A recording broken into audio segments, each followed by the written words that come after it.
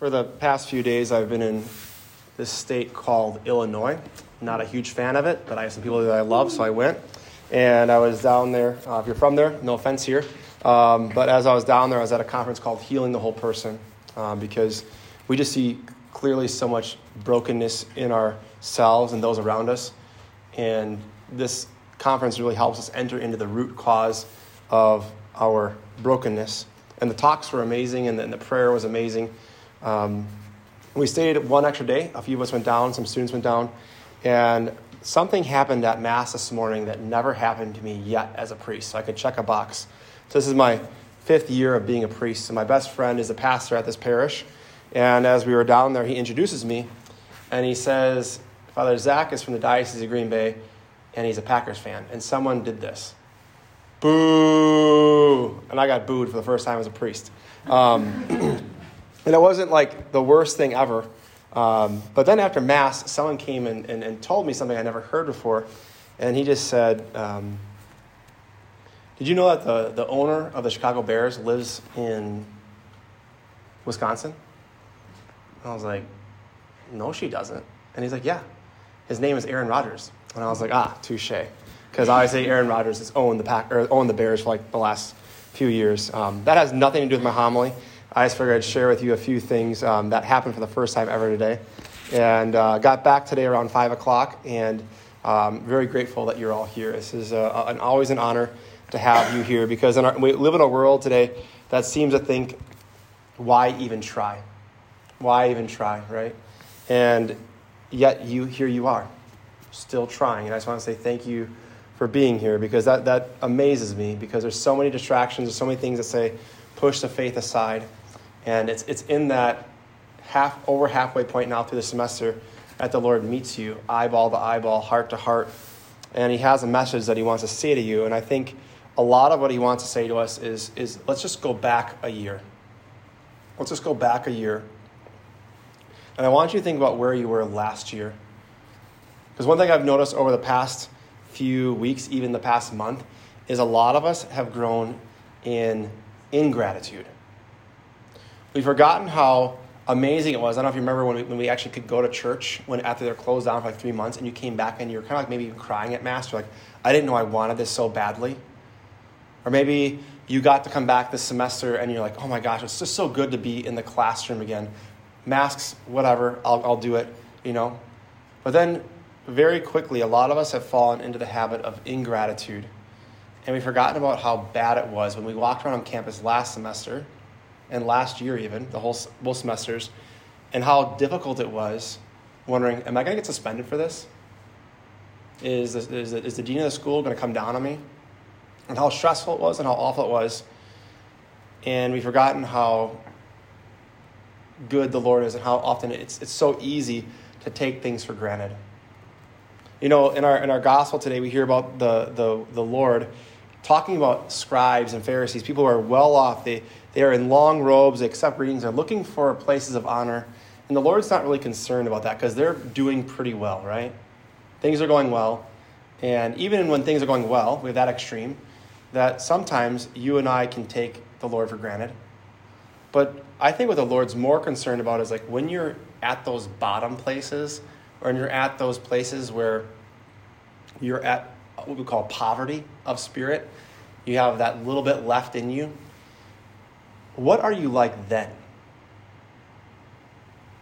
So we have these two extremes when things are going really well. Are you still grateful? Are you still humble? Do you still try? Do you still give your best effort? Or do you take the Lord for granted? But then this widow walks in, and she only has 2 coins. She doesn't have a surplus. This is all of her livelihood. And it's in that the Lord says this poor widow put in more than all the other contributors in the treasury. So the Lord is watching intently, and he's showing the disciples. He's like, I get it when people give a lot, when they have a lot. And that's beautiful. But what is it in you that makes you still want to give when you don't have surplus, when you're at your wit's end, when you have 2 pennies in the bank, right?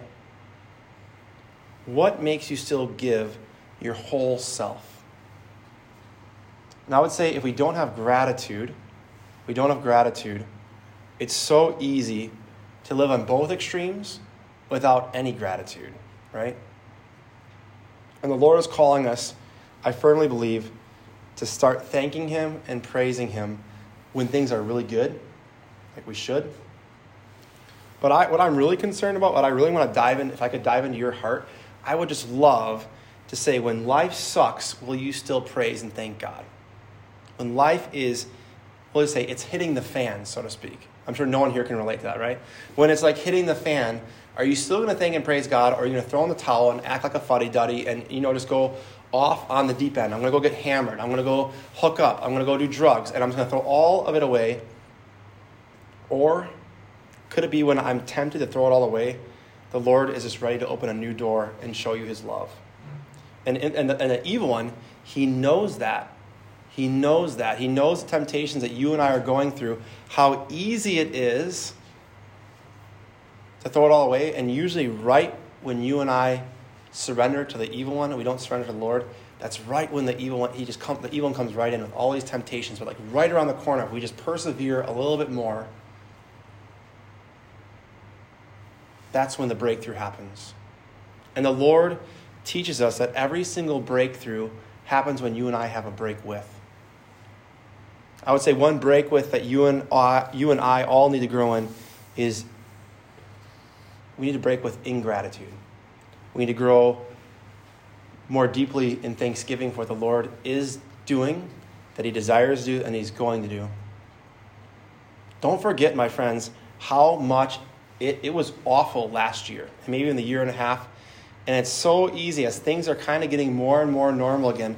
How many things you and I are doing, we said, I will never go back to that thing. And yet here a lot of us are. I've seen it with sports. I've seen it with the church. And I think it's starting to happen on campus.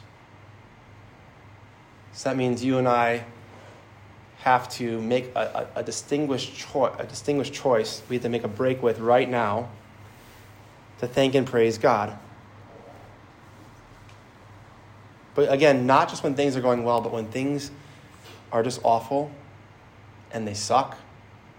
And will you still give thanks and praise to God? Because this widow, if you know anything about widows in the Old Testament, they couldn't work. They had no source of income. And yet the Lord is more concerned about that amount of poverty of spirit, that total reliance on God, than when things are going well.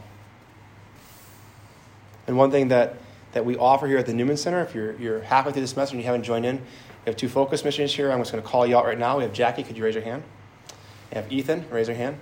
So these 2 run Bible studies, right? That's a great way to grow in gratitude, but also not take that for granted, right? It's so easy to think, I went to a few when the semester started, but will you keep your commitments? So there's people who are sacrificing for you daily to enter into discipleship and to bite your pride and to say, life's not going so well. I need help. Those are words I would assume a focus missionary doesn't hate to hear all the time. I don't hate to hear because then we know that you want to change it. It's also great when someone says, could you just show me how to not sin anymore? It's a great place to start. And one way of not sinning so much is growing in gratitude. And one thing we're also doing, and we'll have books available after Mass if you want one, we're doing a thing called Marian consecration. That was a turning point to help us grow in gratitude last year. Our community did this. And Mary is the fastest way to Jesus, right? And Jesus, you got to think about this, Jesus placed himself under her authority by placing himself in her womb. And when he went through all this hard stuff that he went through, because he was made fun of, that he had a hard life, who taught him how to be grateful when things were difficult? I'd argue it was Mary and Joseph. So what we're going to do for the next 33 days, beginning on Tuesday, we'll end on the Feast of Our Lady of Guadalupe or a day after, is we're going to be going through that book, and someone has made a donation to our community to buy those books for us. And I can attest that is one of the things I'm most grateful for that I did. as a seminarian. I still do it every year. I reconsecrate myself to Jesus through Mary every single year. And if you've never done it, it might be one of the best decisions you ever make. Because Mary, what she does, she brings people around her when things are difficult. Hence, at the foot of the cross, right? But also, where was she at Pentecost? All the disciples are in the upper room waiting for the Holy Spirit, and Mary is a spouse of the Holy Spirit. What you and I need is the Holy Spirit, because the Holy Spirit reminds us, again, to be grateful. Reminds us to say, don't forget about how bad it was last year, but also don't take for granted the sacraments. Go to confession. Get your butt in front of the Blessed Sacrament. Go to Bible study. Get involved in discipleship. It's not too late. Because so often we have all these, I wish I would have, scenarios, but we only get one shot at this life. And when things are going well, we take the Lord for granted. And sometimes when things are not going well, we throw it all out the window. So what have you been taking for granted? Or maybe even who have you been taking for granted? Would it be Jesus? Would it be a few friends that you haven't talked to in a while? And what do you need to be more grateful for as you move forward this week? Almost every single person who's successful in life says gratitude is one of the greatest keys to being joyful. Thanksgiving starts in 3 weeks, right?